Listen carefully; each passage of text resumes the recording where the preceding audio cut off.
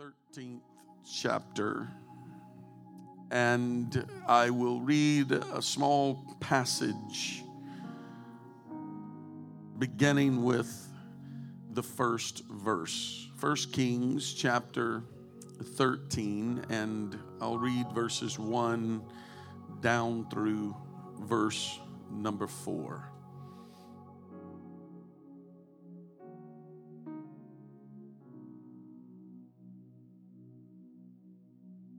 Amen.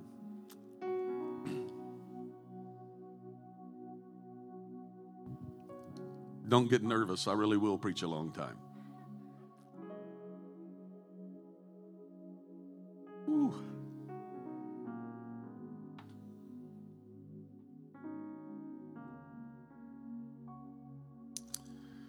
1 Kings chapter 13, verse number 1. And behold, there came a man of God out of Judah by the word of the Lord unto Bethel. And Jeroboam stood by the altar to burn incense. And he cried against the altar in the word of the Lord. And he said, O altar, altar, thus saith the Lord, behold, a child shall be born unto the house of David, Josiah by name, and upon thee shall he offer the priests of the high places that burn incense upon thee, and men's bones shall be burnt upon thee. Verse 3, and he gave a sign the same day, saying, this is the sign which the Lord hath spoken. Behold, the altar shall be rent, and the ashes that are upon it shall be poured out. Verse 4, and it came to pass when King Jeroboam heard the sayings of the man of God, which had cried against the altar in Bethel, that he put forth his hand from the altar, saying, lay hold on him. And his hand which he put forth against him dried up, so that he could not pull it in again to him. By the help of the Lord, I'm going to preach a little while tonight from the subject, don't mess with my worship. Don't mess with my worship. Why don't you take a moment and just give God praise? Would you just magnify the Lord for a moment from the front to the back? Let's just take a moment. Lord, we need your help tonight to preach what you've laid on our heart, put in our spirit. In the name of Jesus, in the name of Jesus, amen. Turn to two or three people around you and tell them, don't mess with my worship. Don't mess with my worship. Amen.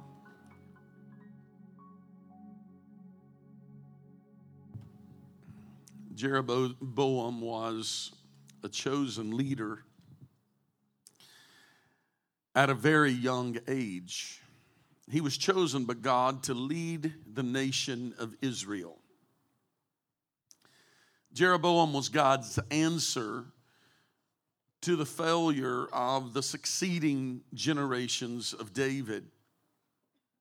God saw something in Jeroboam to the point of promising him, if he would serve Jehovah, his kingdom and the throne would be established forever. Jeroboam's lack of trust and faith in God and his inability to believe the promise caused him to feel insecure in his placement as the ruler of Israel. Has anybody ever been there?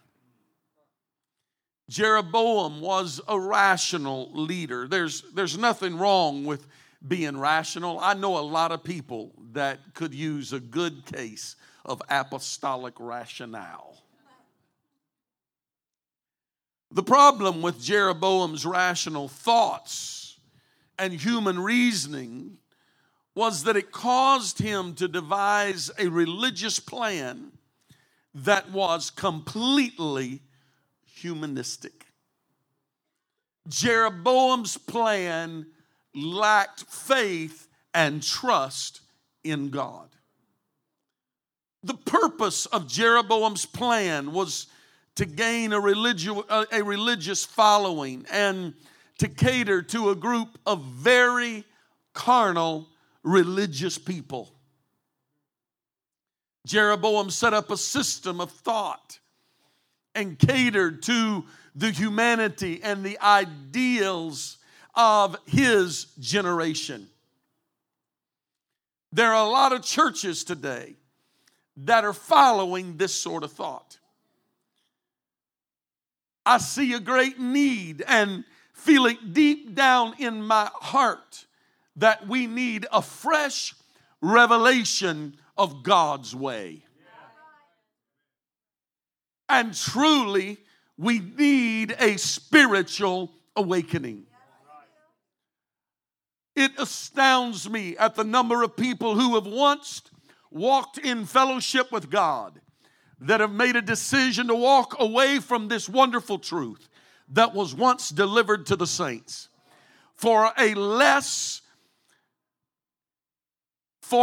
shallow, for a mediocre experience with the King of Kings. I come tonight to tell you that I don't want a plan that is any less than the plan that I grew up on. I don't want a style of worship that is any less than the style of worship that I grew up on. I don't want a watered down version. I don't want a docile down version. I want a version that comes straight off the altars of apostolic revival. I know a lot of people that one time worship God with all of their heart, with all of their soul, with all of their mind, with all of their strength. But they come into church today and they find every reason why that they can't participate in what God is wanting to do in that service. They find every excuse. They don't have the energy to worship God, but they can go to a gym and work out for 2 hours. Something is wrong. I know people that one time had the energy and the courage to clap their hands, to dance in the Spirit, to run the aisles, but now they can't even lift up a hand. They sit through a service like they're bored. I know people that one time stood in pulpits, sit on piano benches or organ benches or drum thrones or whatever it was they did, that one time sang in the choir, but today they can't sing in an apostolic move of the Spirit. They can't worship. Oh, don't disconnect from me now, because I'm going to come right where you are. We live in a day and an age where we try to manipulate everybody and everything by our attitude toward worship. Worship has become our pawn, if you please. If you don't do it my way, I won't worship. If you don't sing my song, I won't worship. If I don't get it my way, I won't worship. If your attitude is connected to your worship, there is something wrong with your attitude.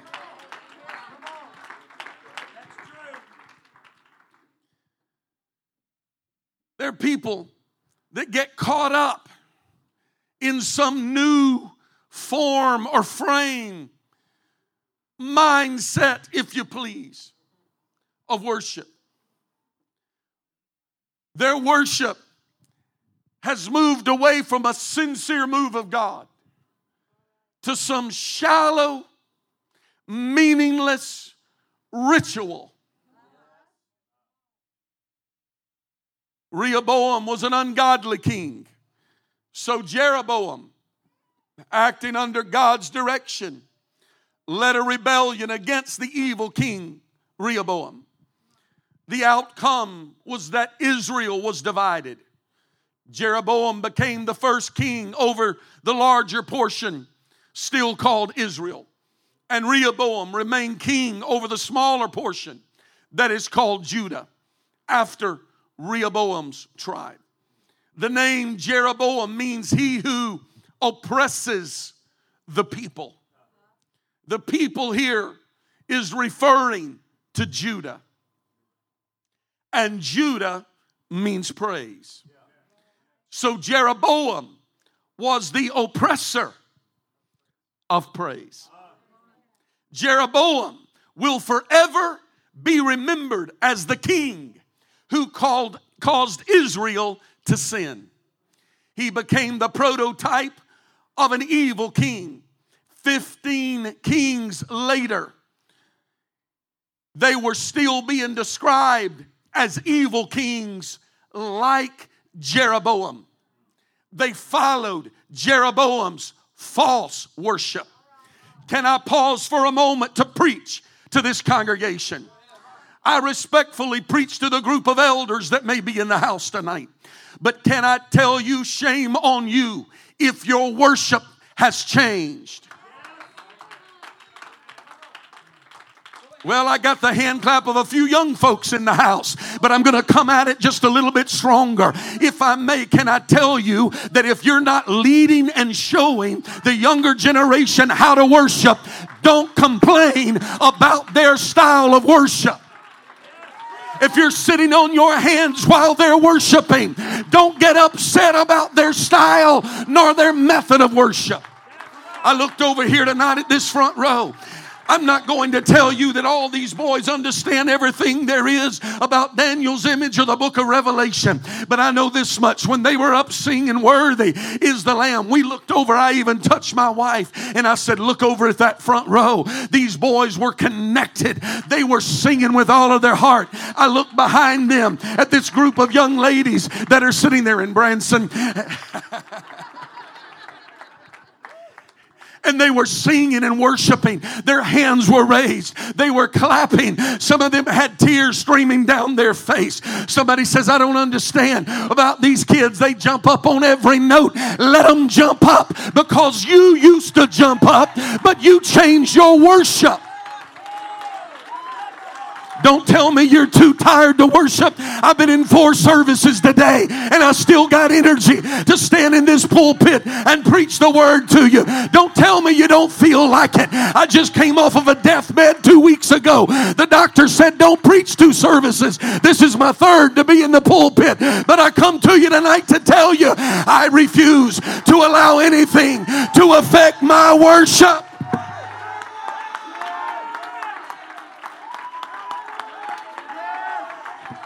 He didn't leave me when I was down, and I'm not going to leave him when I'm up.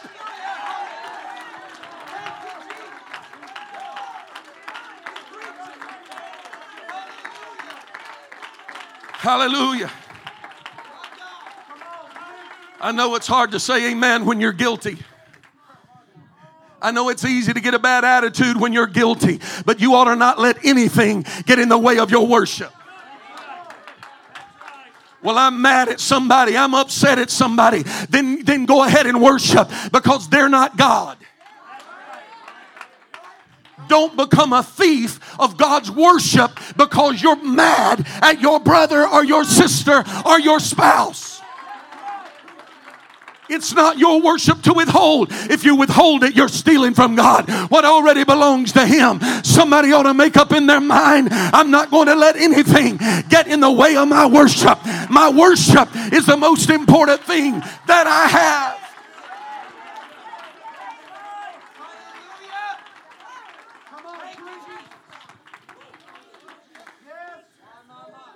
Let me get back to my message here. Although God had promised Jeroboam a great and lasting destiny, Jeroboam rejected God's promise. And because of that, he nullified God's plan for his own life. And this affected his family and his nation for 15 generations. Here's what I'm telling you. Some of your attitude. That's right, I'm coming strong tonight. I'm happy, ain't nothing wrong. The po-po pulled me over, but I'll be all right.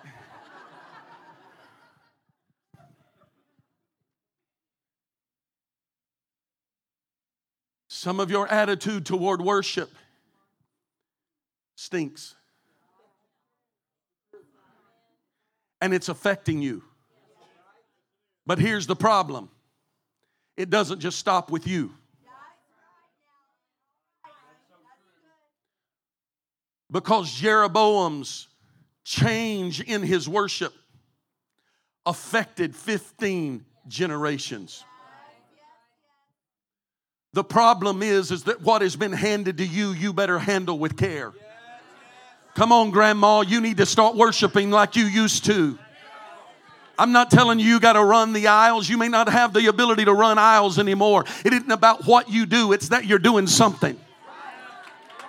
If you can't run the aisles, maybe you can dance in the Spirit. If you can't dance, maybe you can tap your toe. But somebody ought to see something out of you. Hey, come on, let me tell some of you something. If you've got the joy of the Lord, it ought to show up on your face once in a while. It ought to show up on your hand. If you can't clap your hand, you ought to be able to just shake your finger. But something ought to give praise to God that is noticeable to everybody around you, so that your progeny will not be affected for 15 generations.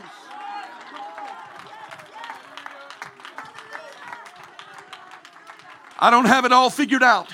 I make a lot of mistakes. I do a lot of things wrong, and I'm far from the best father.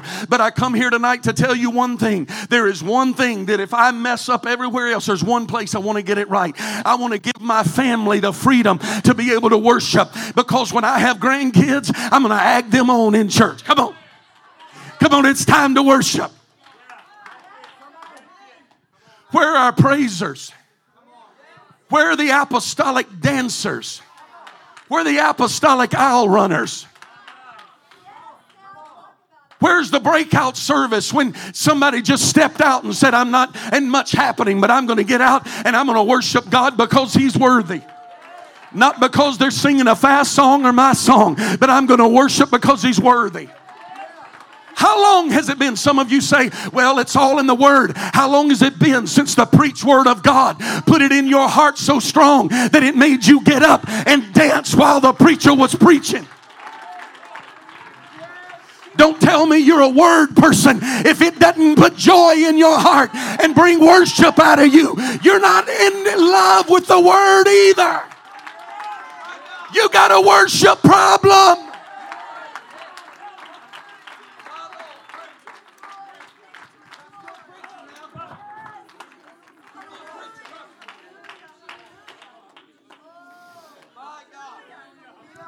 Let me preach. In order to achieve political security, Jeroboam abolished national worship. Let me tell you something, Papa.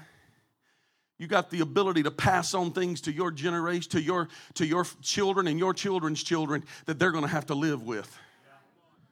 You think it's winning you favor with somebody across the aisle, but you're destroying your family. You'll come in the future and say, pray for my lost kids and my lost grandkids because of your bad attitude toward worship. But you start engaging in worship and you'll see God turn your life around. If some of you would engage in worship, God could take you and elevate you somewhere. Let me tell you what this choir and these musicians hear from me and have heard from me and hear from me over and over again. If you're going to be on the platform and you're challenging the congregation to worship, when you get back out in the pew, I want to see you worshiping like you were when you were in front of everybody. If the only time I can be engaged is when I'm in a pulpit, there's something wrong with my worship. I intentionally move myself off of a platform, not because I'm trying to be cool, but because I want to get down here and worship during the service and engage in what's going on. I don't want to look out and see some growl on somebody's face or some frown on somebody's face. I want to come to the house of God, be right up front where I don't have to look at anybody and worship. If somebody around you is affecting you, you need to get right up front. You say, well, Pastor, there's no room in the front. Come, I dare you to just come make another line across the front. Say, I'll make a statement to the whole congregation that I'm not going to let anybody get in the way of my worship. Worshipers find a way to worship. All right, let me preach. So Jeroboam broke down the altars of his forefathers. The reason some of your worship has changed is because your prayer life changed.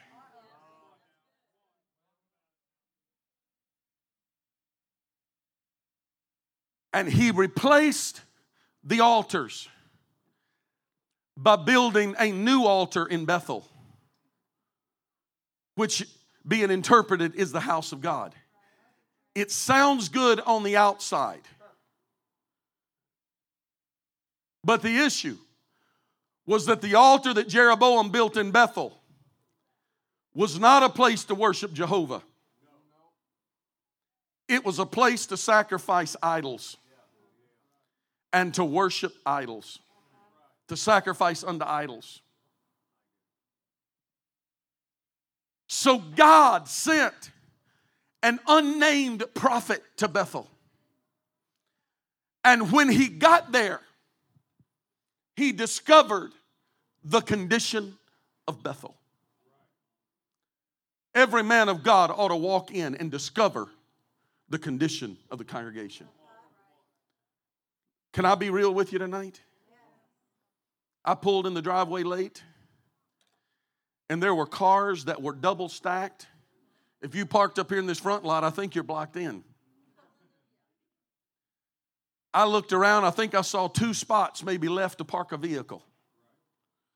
And I pulled in and felt myself become overwhelmed by emotion.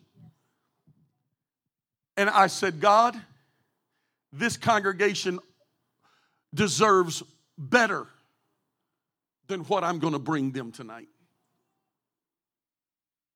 God, this group of people deserves better. Ain't nobody making them come to church. Ain't nobody making them be here on Sunday. I observed the size and the fullness of the parking lot. I walked in the door and I see chairs set back in the back. I see the pews full.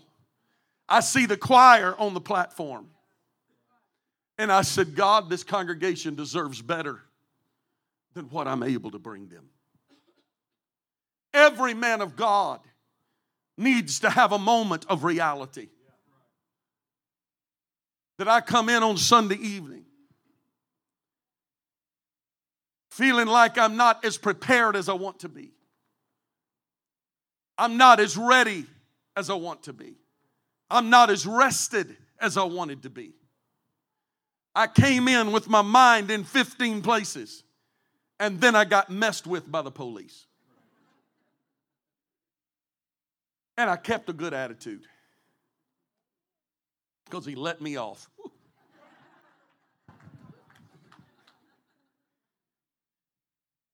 And he said, I noticed a couple infractions, but you weren't driving dangerously, he said, so I'll let you off. Yes, I swerved across the double line, passing a car. God sends an unnamed prophet to Bethel, and when he got there, he discovered the condition of Bethel, and he saw that praise had been replaced with idolatry.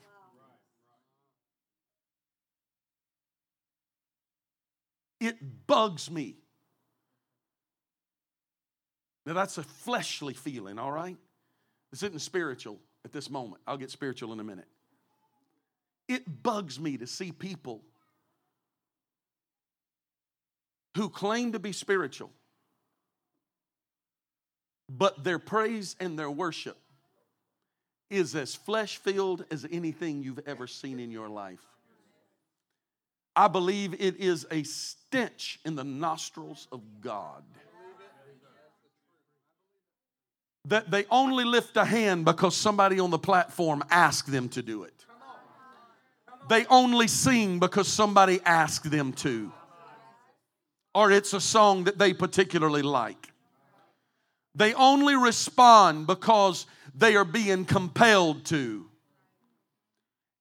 If your worship does not come from your heart because you want to, all of the worship leading And all of the music and all the tactics and everything that we use to try to get people to engage in the service is for nothing. Because He is seeking such who would worship Him in spirit and in truth. If your spirit is not connected to your worship, you are wasting your time. If you're clapping because somebody asked you to and you don't engage your spirit in it and say, I'm doing this because I want to, I'm engaging because I want to, you are engaging spiritually. That's what praise is about. Well, why is it that they get up and say, clap your hands, lift your hands, say hallelujah, turn to 3 people, do the hokey pokey, whatever it is that they ask you to do? What's all that about? It's about trying to get people to engage in the service. It's about trying to get people to engage in what God's doing. Come on, sing with us. Come on, clap with us. Come on, stand with us. Come on, respond with us. But some of us look for the first opportunity to sit down, for the first opportunity to lay back, for the first opportunity to get busy doing something else because our spirit is not engaged in our worship service. Therefore, we make it entertainment. For those who are engaged, it is worship. For those who are not engaged with their spirit, it is entertainment.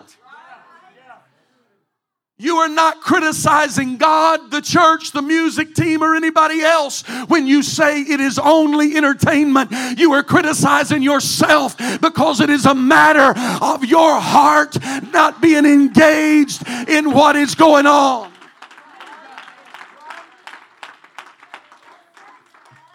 I know some of you like bluegrass, but I don't really care for bluegrass. But it doesn't matter to me if they get up here and pick a banjo and sing I Saw the Light. I got to get engaged with my worship. It's not my favorite style, but He's still my favorite God. I got to engage in what He's doing because He is worthy. And nothing, no style of music. It doesn't matter who's singing. It doesn't matter who's playing.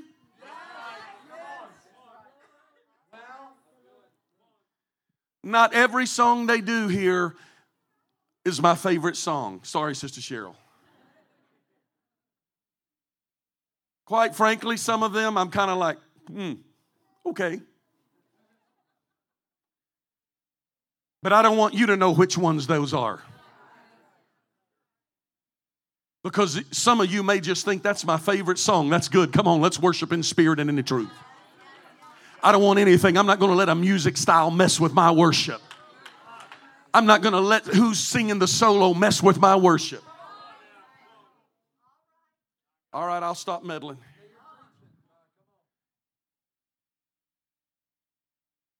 So the prophet saw the condition of Bethel and that the altar that had been built there had replaced the original altar. And now it is a place of idolatry. Can I tell you, God will always send a voice. You may not like it, but God will always send a voice. And sometimes a bony-fingered preacher to look at you and point in your face and tell you, you need to get control of your worship. It may not be what you wanted to hear, but God did it at Bethel and He'll do it to you. He'll do it at CLC. And so the prophet comes along, so Jeroboam ordered the prophet to be arrested. But it was really Jeroboam's idea all along.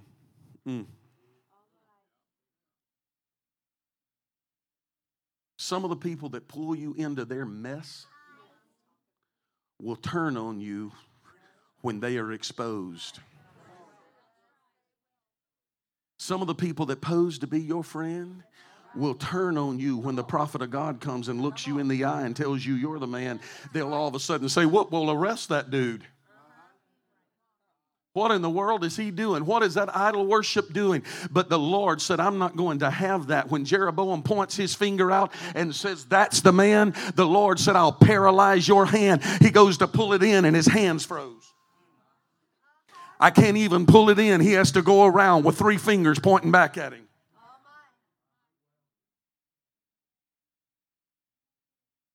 When idolatry disturbs worship, the wrath of God will be released.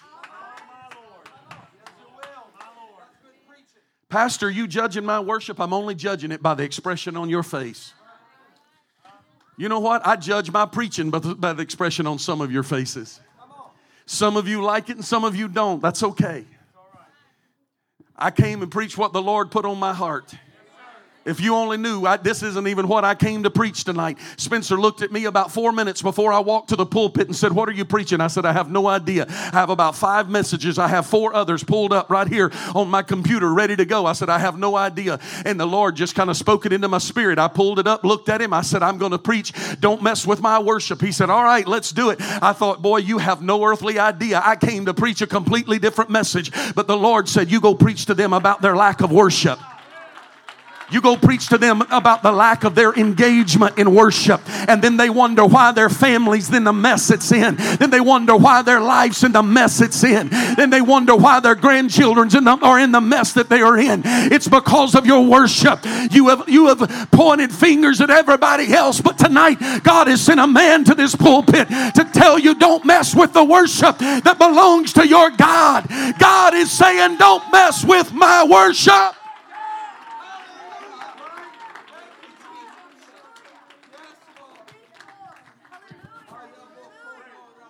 If I don't hurry, I'm going to preach a long time. So Bethel became the center for Jeroboam's golden calf cult. That's what it was. It was a cult. The church has never been a cult. The church is not a cult. God has nothing to do with cults.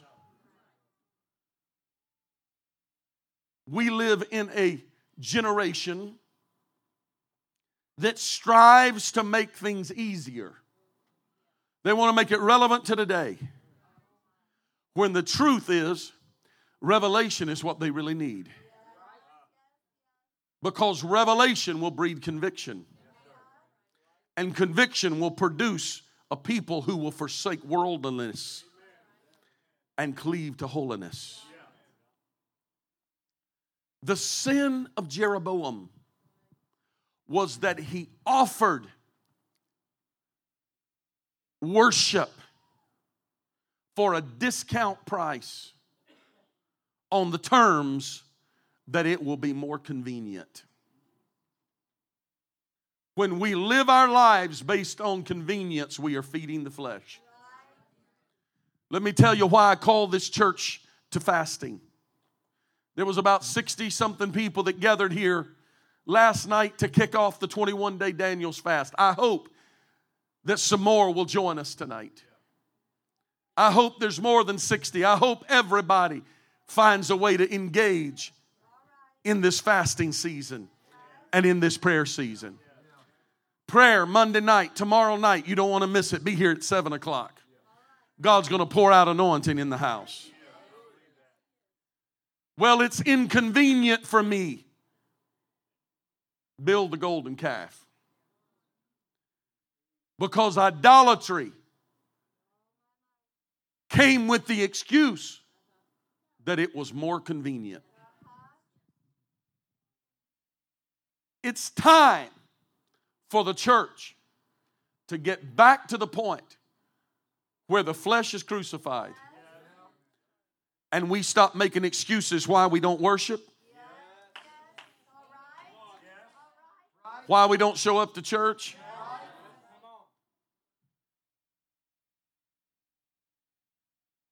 So Jeroboam set up a spirit of religious competition. It was a competition of rational thought against biblical requirements. This spirit is still in the church today.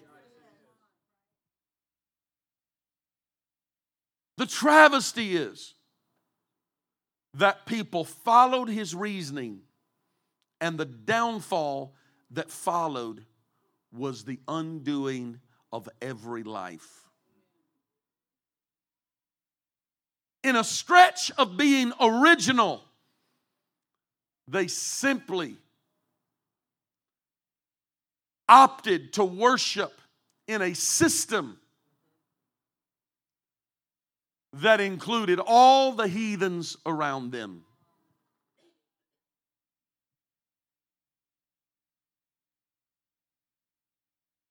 It was copycat worship.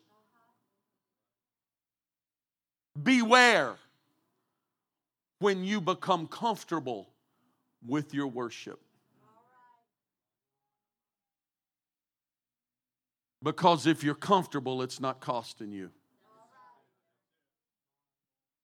So if you're comfortable with what you've been doing, I dare you to step out of your comfort zone. What does that mean, preacher? That means if you're comfortable sitting in the pew and clapping your hands, you need to do more.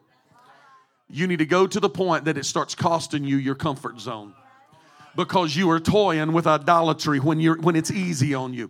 This is okay. I'm okay with this. This fits in my personality. This little hand clap fits in my personality. You need to get out in the aisle.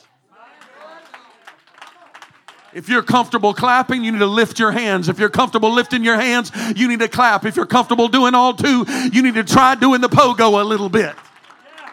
If you're comfortable with that, you need to get out and try to move a little bit. You need to get out in the aisle. You ought to get up in the front. You ought to put some action with it until it becomes uncomfortable. And you start saying, this is not in my personality. This is not in who I normally am.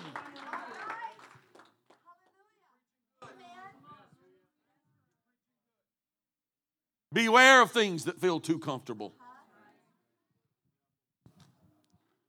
Moving out of the comfort zone is what established this apostolic movement. If they would have done what was comfortable, they would have kept preaching the Trinity. And they would have kept baptizing in the titles.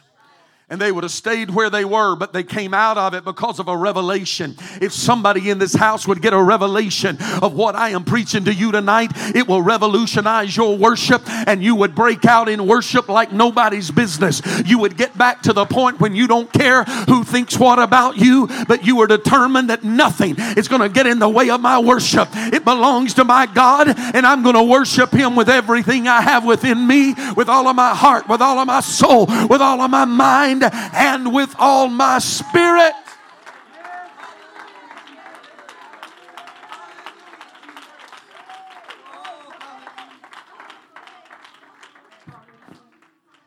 So in an attempt to appease the people, Jeroboam found an alternative way to worship. Rather than worship Jehovah and His pathway of expectation, a golden calf that provided context for the natural desires would be now allowed to fellowship in his newfound faith. It's strange when people who once said, I will always worship, now no longer worship. When people say, I will always be a leader in worship, now's not even a follower in worship. What you followed is you followed the golden calf cult. You followed yourself into boredom in the time of worship. You followed into some false sense of religion, and you are lost and undone without God and will stand judged before God should He come today. All because that it is easier on you to follow the traditions of the world. Just because the latest craze is to worship with a particular pattern doesn't mean I'm going to follow. Don't mess with my worship.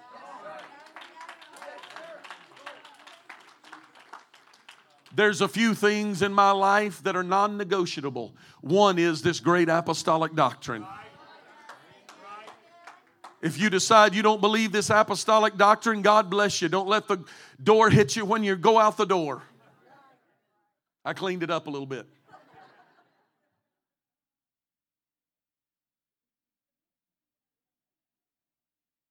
It moves slowly across the congregation.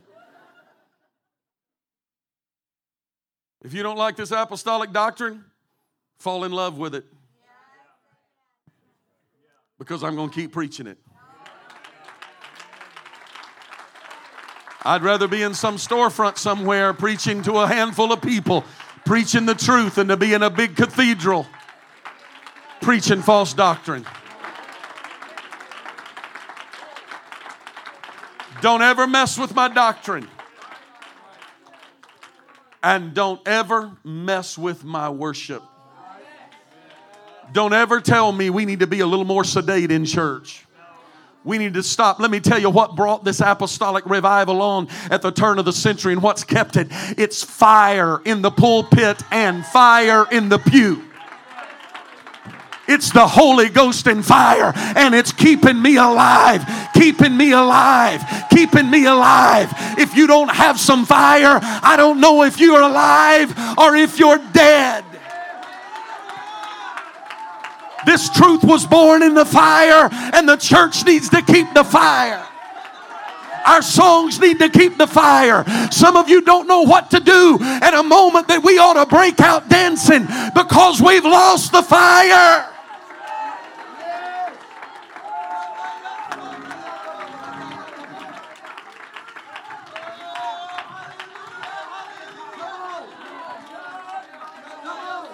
So rather than travel all the way to Jerusalem to worship, they can stop short at Bethel.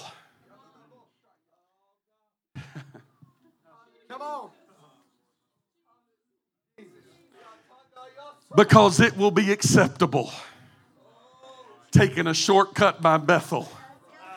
Because Jerusalem's a longer journey. It may be a longer journey, but you know, let me just get where I'm at tonight. I'm sick and tired of feeling like we got to have church for an hour and 10 minutes and get out or everybody's going to stop coming. I'm sick and tired of feeling pressured in the pulpit that I got to stop at 40 minutes or people are going to complain about long-winded preaching. I'm saved today because I had a pastor that preached until the Lord moved.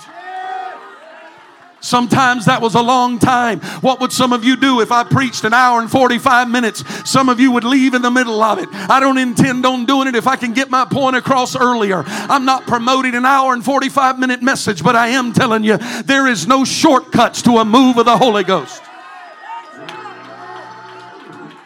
Patty caking through 3 songs, offering prayer, and getting a preacher on the pulpit needs to be thrown out the door. We need to get back to the point that we sing until Jesus moves.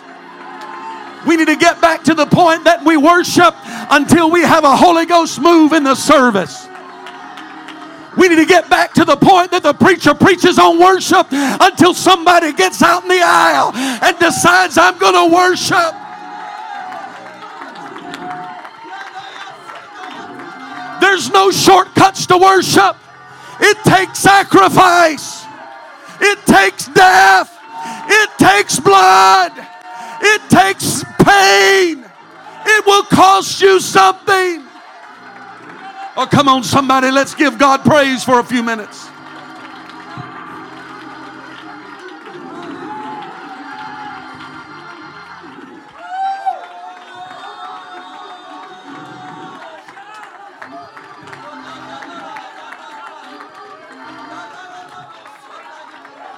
God hates idolatry.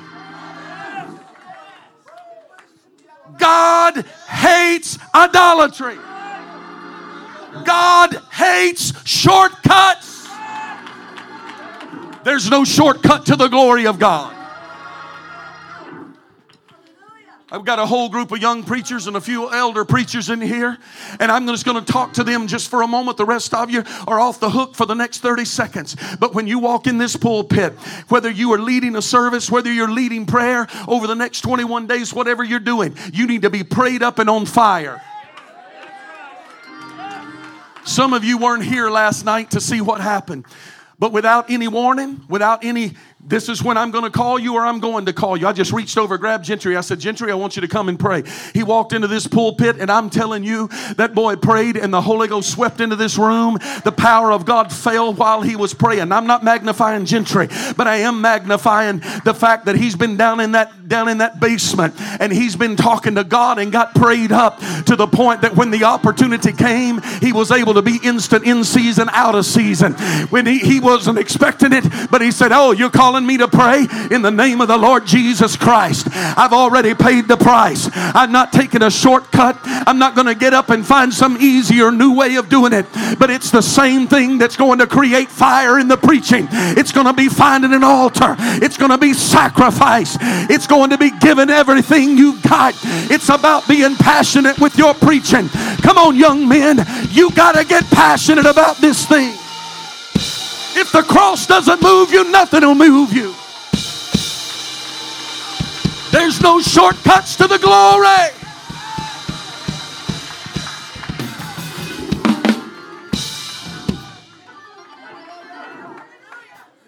I didn't ask anybody else to share what you wrote down, but I'm going to tell you what I wrote down last night as the one thing that I'm believing God for over the next 21 days. It is an awakening in worship in this church. We've fallen off of where we were. Is there anybody in the house that's still apostolic that wants to get back to apostolic worship? It's been a while since I've seen bobby pins in the floor. It's been a while since I've seen guys pulling off your jackets. It's been a while since I've seen men loosening up their tie and saying it's time to worship. It's been a while since I've seen some of you ladies pulling off your shoes so you can dance in the Spirit. Come on, let's get back to old-fashioned apostolic worship. Let there be an awakening of apostolic worship.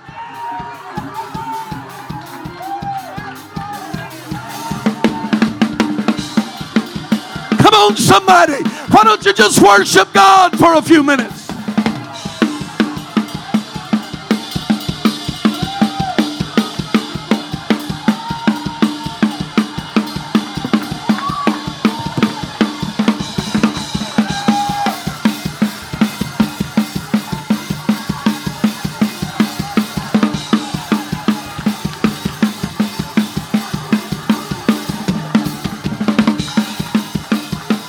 I'm sick of religiosity. I'm ready for the glory of God to sweep in. I want the glory of God.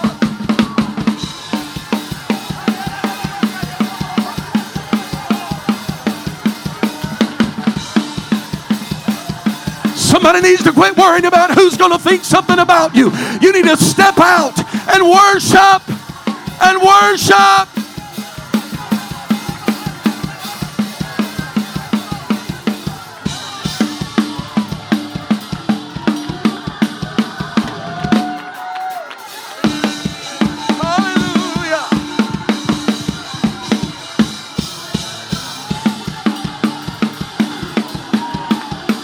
Don't worship the message. Don't worship your pastor. Worship him, you and the Lord. In the name of the Lord Jesus Christ, let there be freedom of worship. Fall from the front to the back. In the name of Jesus.